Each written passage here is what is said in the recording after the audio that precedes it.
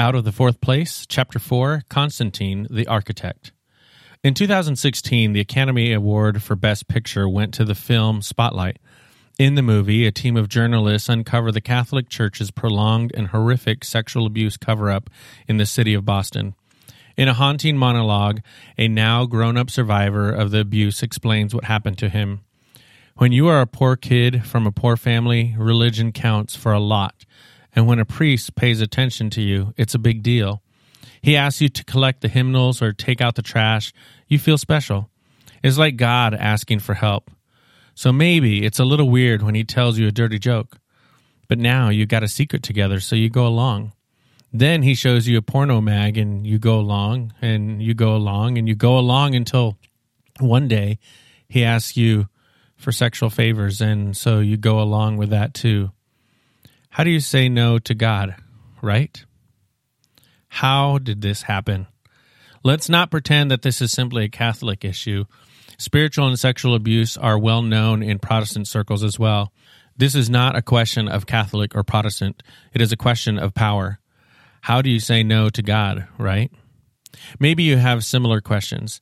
How in the world did a movement that started in a humble manger end up in the marble halls of St. Peter's Basilica with power over the known world? How did a Prince of Peace spread Christianity through violence? How did evangelicals in America become enmeshed with political power? How did we end up with the movie Spotlight? This chapter is dedicated to answering those questions. The key antagonist in this part of the story is Emperor Constantine. Though, as we will see, he was certainly not alone in the project, I also want to be clear that it is best to avoid two common errors when speaking of Constantine. One is to overemphasize discontinuity with the past. Some would say that prior to Constantine, Christianity was all about spontaneity and freedom, and after his reign, the church suddenly became liturgical. No, the church always has and always will utilize liturgy. Liturgy itself is not the problem. Rather, it is the use of liturgy for power and control that is the issue. The other common error with Constantine is to overemphasize continuity, as if Roman Catholicism was just the natural result of what Jesus began. No, as we will see, in Constantine there is both continuity with the past and discontinuity. Much looks similar, and yet something historically monumental occurred. As we trace the development in church forms through the 4th century, you will see the medium of integration slowly shift back to the medium of separation. If you're feeling disillusioned with the church or want to know why we do the things we do in today's church, there is a good chance your answers are deeply rooted to this era. I want to help you connect their dots. Getting church out of the 4th place will involve untangling ourselves from the 4th century. When Constantine reconstructed Christianity, he rebuilt the church on a new foundation. We need to understand that foundation if we want to excavate and eventually rebuild church on the older and better foundation of Jesus. The earliest gatherings. In the first 2 centuries, as we have discussed, the church met primarily in public and in homes. There were no basilicas, no temples, no megachurches. We see it throughout the New Testament. Acts 5:42, day after day in the temple courts and from house to house, they never stopped teaching and proclaiming the good news that Jesus is the Christ. Romans 16:5, greet also the church that meets at their house.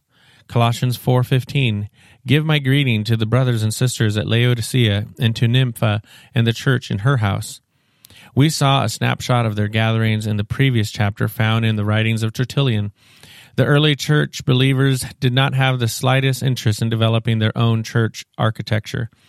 In the first half of the 3rd century, the number of Christians increased rapidly, yet the church continued to gather in humble, non-religious spaces.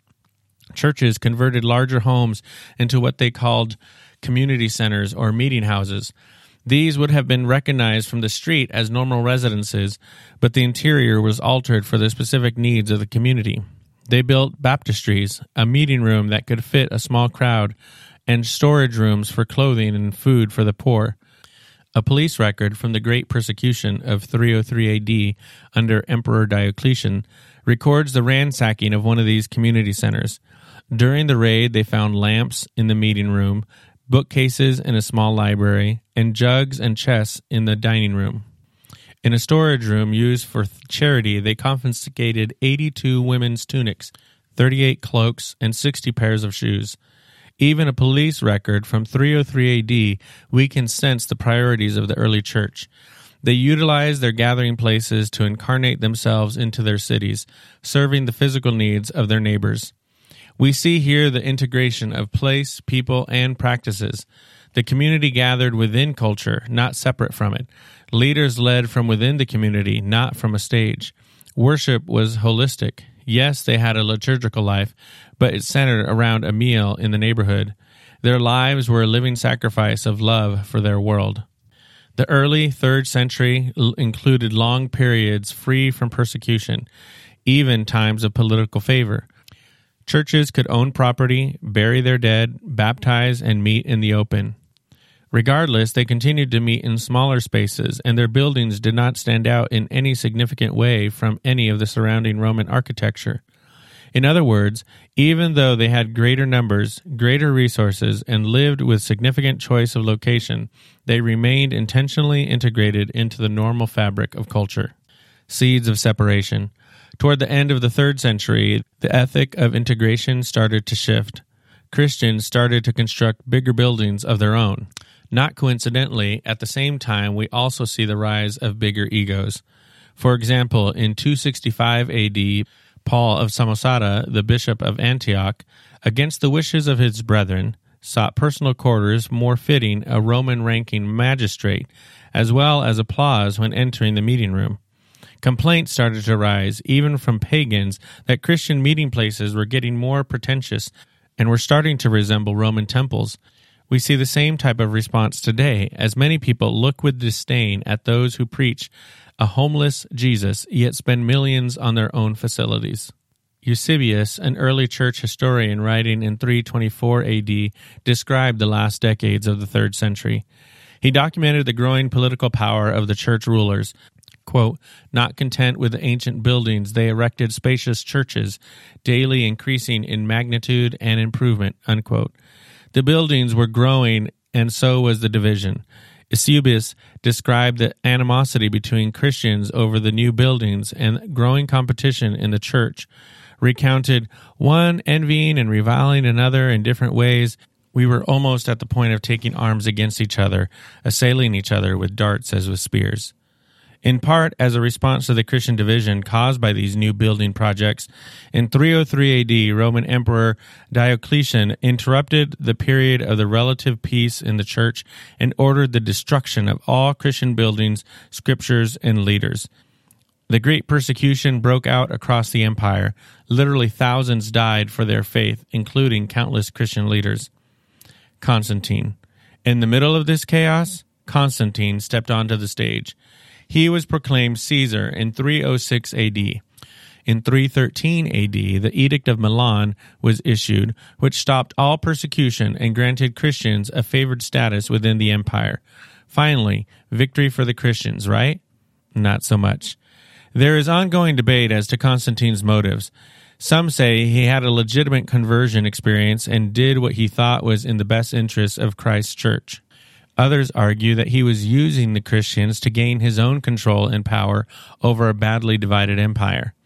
I believe the evidence shows a more complicated story. Constantine, following the tradition of Roman emperors, saw an advantage in adopting the Christian God as his patron god. He claimed Christianity as his new religion, but clearly had no intention of bowing his royal knee to what he perceived as a weak and pathetic Christ. Rather, he, in effect, removed Christ from Christianity and set himself up in Christ's place as a new messianic figure, a new Moses, ready to conquer his enemies as God conquered the peoples of the Promised Land. He saw himself as the savior of both Christianity and Rome, the strong Messiah the people had been waiting for. Consider the words of Constantine's personal historian. Notice the connection he makes between Constantine and the deliverer Moses. After the example of his great servant Moses, Constantine entered the imperial city in triumph, and here the whole body of the Senate and others of rank and distinction in the city Freed, as it were, from the restraint of a prison, along with the whole Roman populace, their countenances expressive of the gladness of their hearts, received his with acclamations and abounding joy.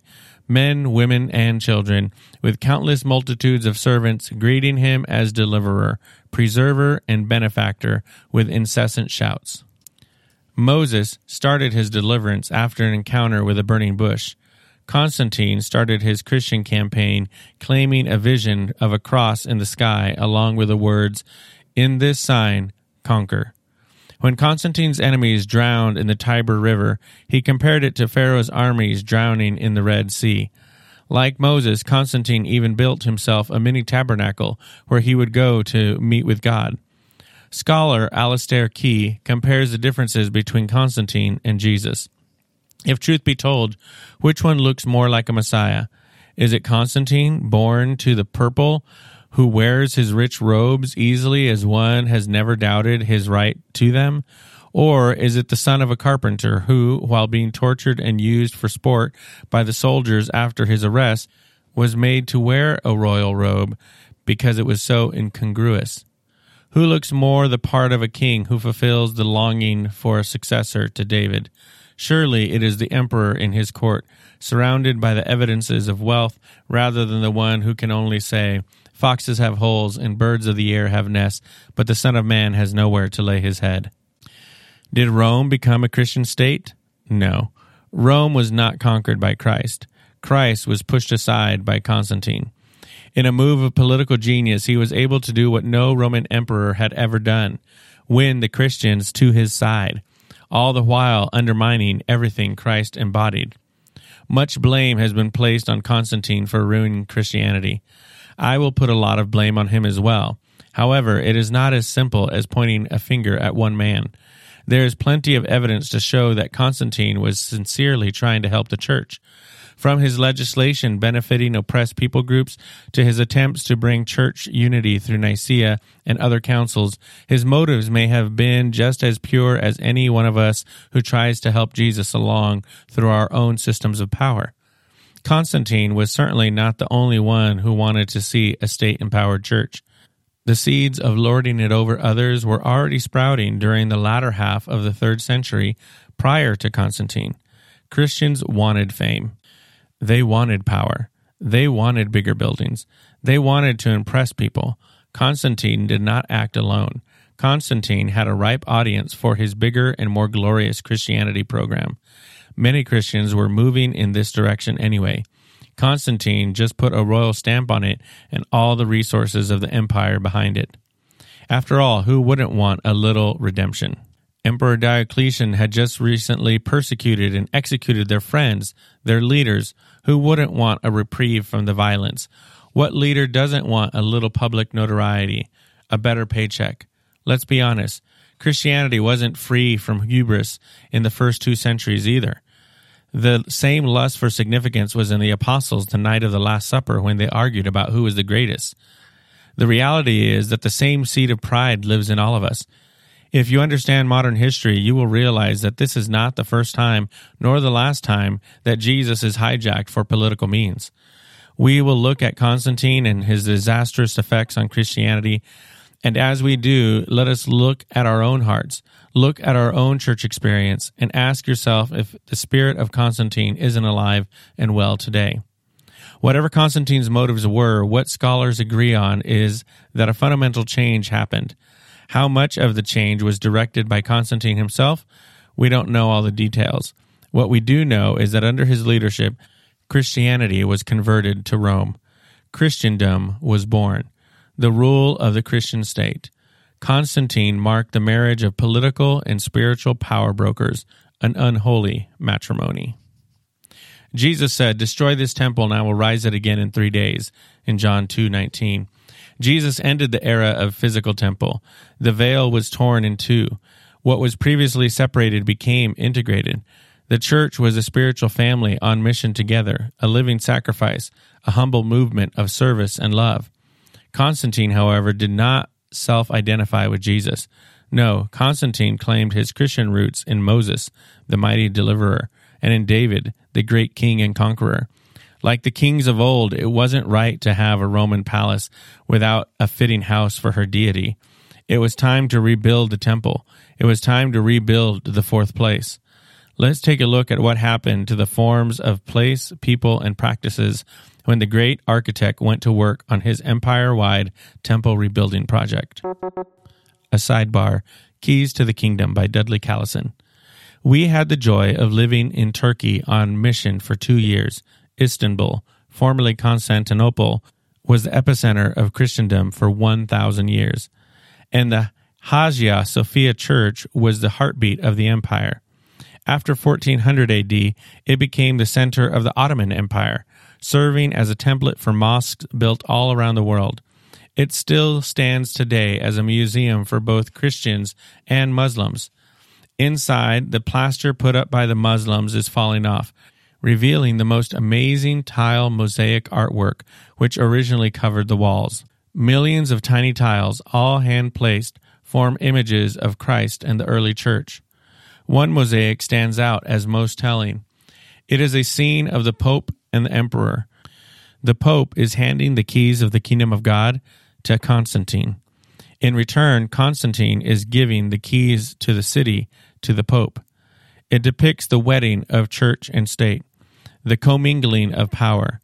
Many have described this as the crowning achievement of the church, the moment the church was freed from the state-led persecution.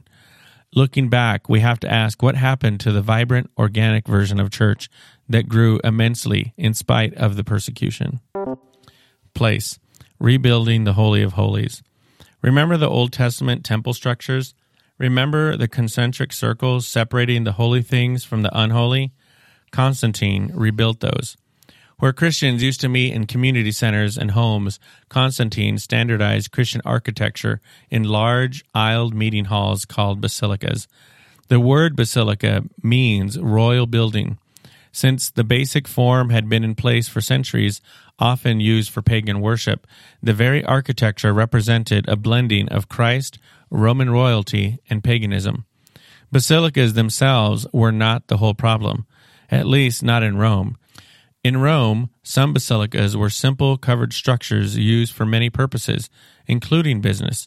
Christians could have gathered both in simple basilicas and also in homes and stayed relatively integrated with their culture. The problem with the basilicas was threefold. One, when the basilica was used outside of Rome, it no longer integrated with culture, but imposed Roman culture. Two, when the basilica was improved on and made more impressive, it no longer reflected integration, but Christian imperialism. And three, when the basilica gathering replaced the meal as the central Christian gathering, it fundamentally changed the nature of Christianity. Where before Christians met around tables and a meal, now they would sit in rows, facing a platform. Sound familiar? Not only that, but Constantine insisted that the new basilicas be elevated above the surrounding buildings. What is the message of that medium? The church is now the overseer of culture rather than its servant. If your church steeple or cross or billboard stands over and above your neighbors, you can thank Constantine for that. Constantine repurposed the basilica as a religious building to separate outsiders from insiders, the clean from the unclean. Heinrich Lutzer describes the impact of the basilica architecture this way. It exists without the world. It exists against the world, drawing men forcibly inside. The most unclean stayed outside the basilica in the outer courts. Yes, they actually built outer courts for non-believers, just like the Jerusalem temple. They built separate sections for the catechumens, those not yet baptized, the main congregation of the faithful, and finally for the most holy group, the clergy. Where leaders in the early church needed no special seats, Constantine's clergy were separated at the front of the hall on the platform. Sound familiar? He even had screens built to visibly separate the clergy from the laity, making the clergy appear even more holy and mysterious. What impact did the basilica have on Christianity? It was a complete paradigm shift. The primary identity of the church shifted from being a spiritual family on mission together to being an event in a building. Acts 20, verse 7 says, "On the first day of the week they came together to break bread. Breaking bread is how Luke described the weekly gathering. Every day they continued to meet together in the temple courts. They broke bread in their homes and ate together with glad and sincere hearts. Prior to Constantine, the community was the main thing, and the location was secondary. The church was a who, not a what. The location was functional only. The question was, what type of place will best facilitate the community and our priorities like fellowship, eating, and mercy?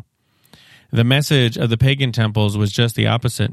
Temples were about what, not who. The glory of the deity was reflected by the building itself and the quality of the ceremony. If the craftsmanship, the cost, and the ornamentation, the incense, and the music were excellent, then a great God must dwell there. If you wonder why we dress up for church or invest countless dollars in sound systems, it's because we think those things reflect our devotion to God. Do you see the foundational shift in thinking and practice here? It sounds so noble. Don't we want to display God's glory after all? Don't we want to build God a lavish home? Doesn't he deserve our excellence? The problem with this line of reasoning is that it is the exact opposite of what the New Testament teaches. God chooses where to display his glory, not us. Paul writes in 2 Corinthians 4, verses 6 and 7, "For God, who said, 'Let light shine out of darkness,' made his light shine in our hearts to give us the light of the knowledge of the glory of God in the face of Christ. But we have this treasure in jars of clay, to show that this all-surpassing power is from God and not from us." God chose to display his glory in jars of clay. Weak, normal people with nothing impressive on the outside, but who were full of God's Spirit on the inside. God chose the human heart as the dwelling place of his glory, a temple made of flesh. The true God accepts us as we are, no makeup, no fancy clothes, blemishes, and all. God accepts normal, not Rome. Rome needed power. Constantine transferred the glory of God from the weak back to the strong, from flesh back to brick and mortar. In doing so, Constantine changed the very foundation of the church.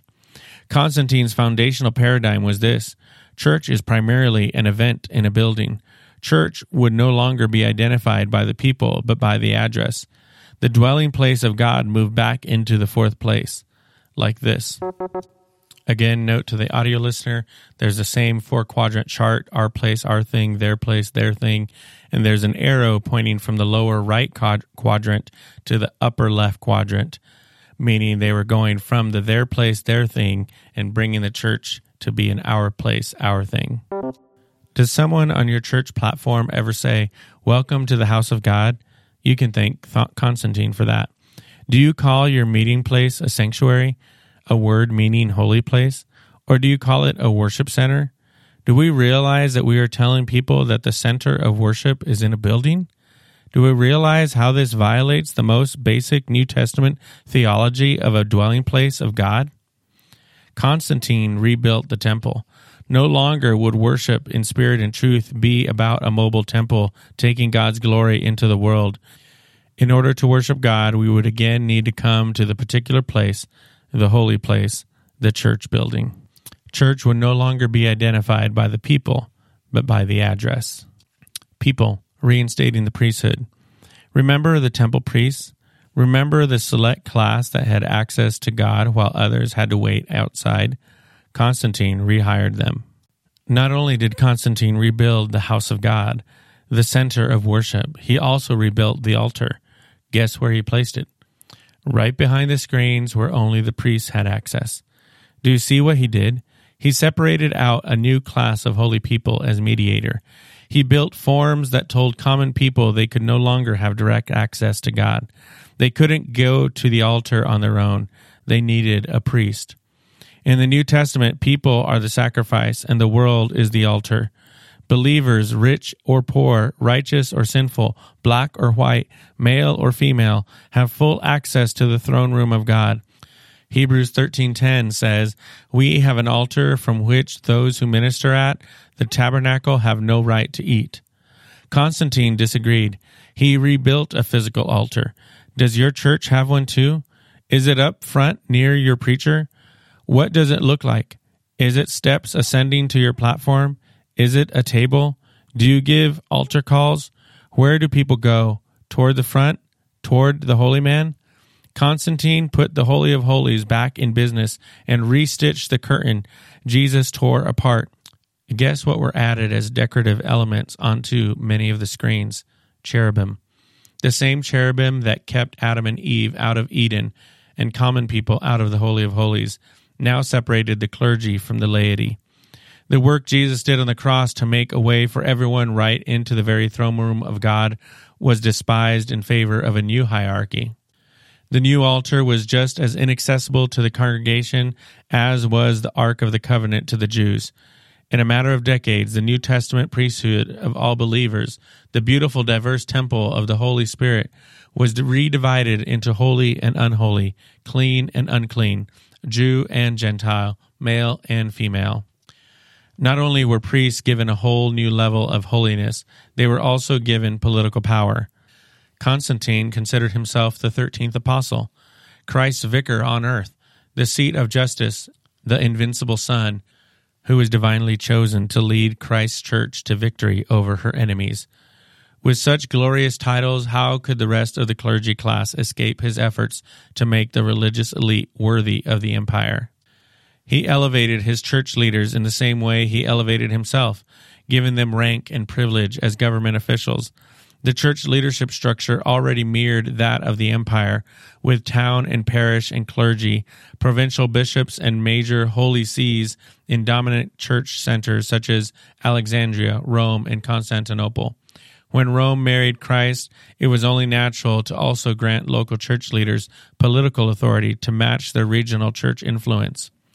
Jesus encouraged his followers not to choose the best seats. Constantine disagreed. Instead, the bishop, clad in the garments of the high magistrate, entered the church in solemn procession, preceded by the insignia of his official rank, candles and book. Flanked by his presbyters, he was seated on a throne. Constantine took all the cultural flavor, humility, beauty, and variety out of the early church, systematized it, polished it, and professionalized it. In the early church, leaders served from within the community. People with normal jobs, families, and character served as elders.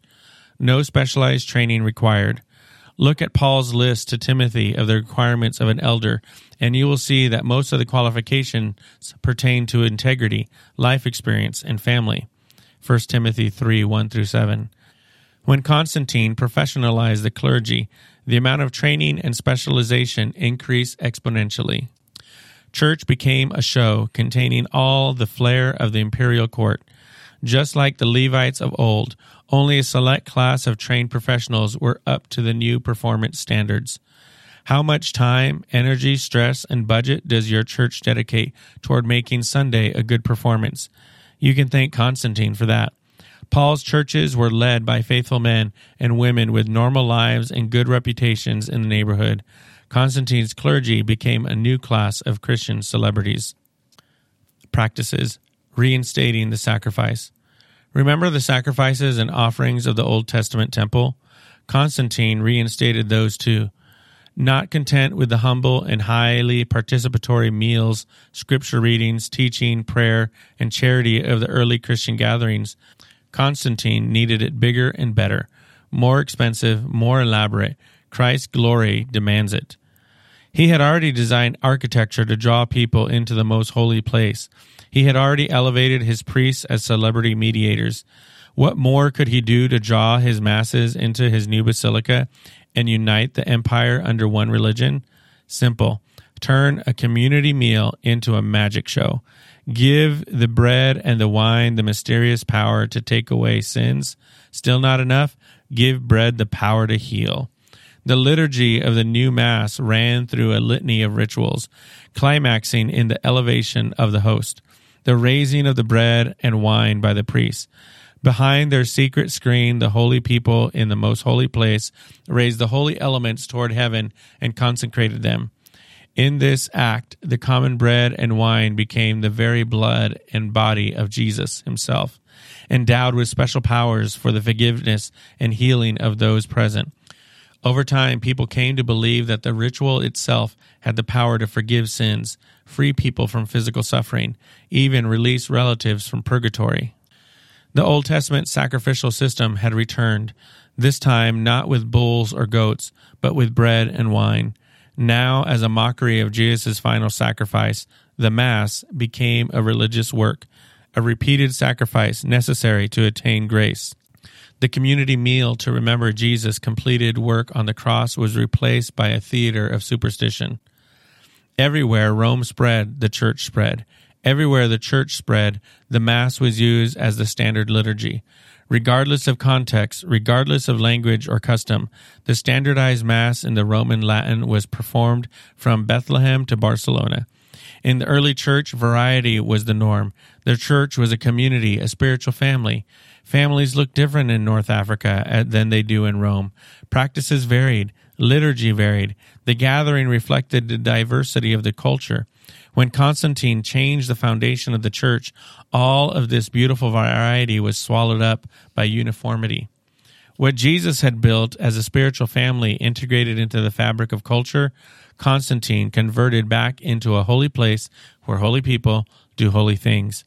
Christianity, the humble faith of the suffering servant, came to be seated on a throne of gold, surrounded by a celebrity entourage and enforced through military power.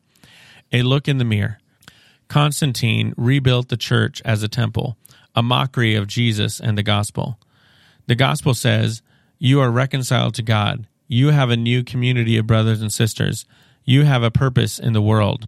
Constantine's forms said the opposite. You are separated from God. People are divided into clergy and laity. The world is divided into sacred and secular. The Old Testament temple made sense. The message was consistent. We were separated from God, and the forms reinforced the message. Not so with Constantine's temple. The fourth place would now be a place of mixed messages, a place of confusion. Of course, it was not all Constantine's fault. It was happening prior to his reign, and it continued after his death. What Constantine spearheaded, many others continued as Christendom, the spread of Christianity through the power of the state. The movement continued for another millennium and continues to influence us today. Constantine and Christendom embody the origins of the modern fourth place. Be aware that it likely would have happened with or without Constantine. The history of the faith is a constant cycle of the death of true faith through power and the reawakening of faith through the Spirit of Christ.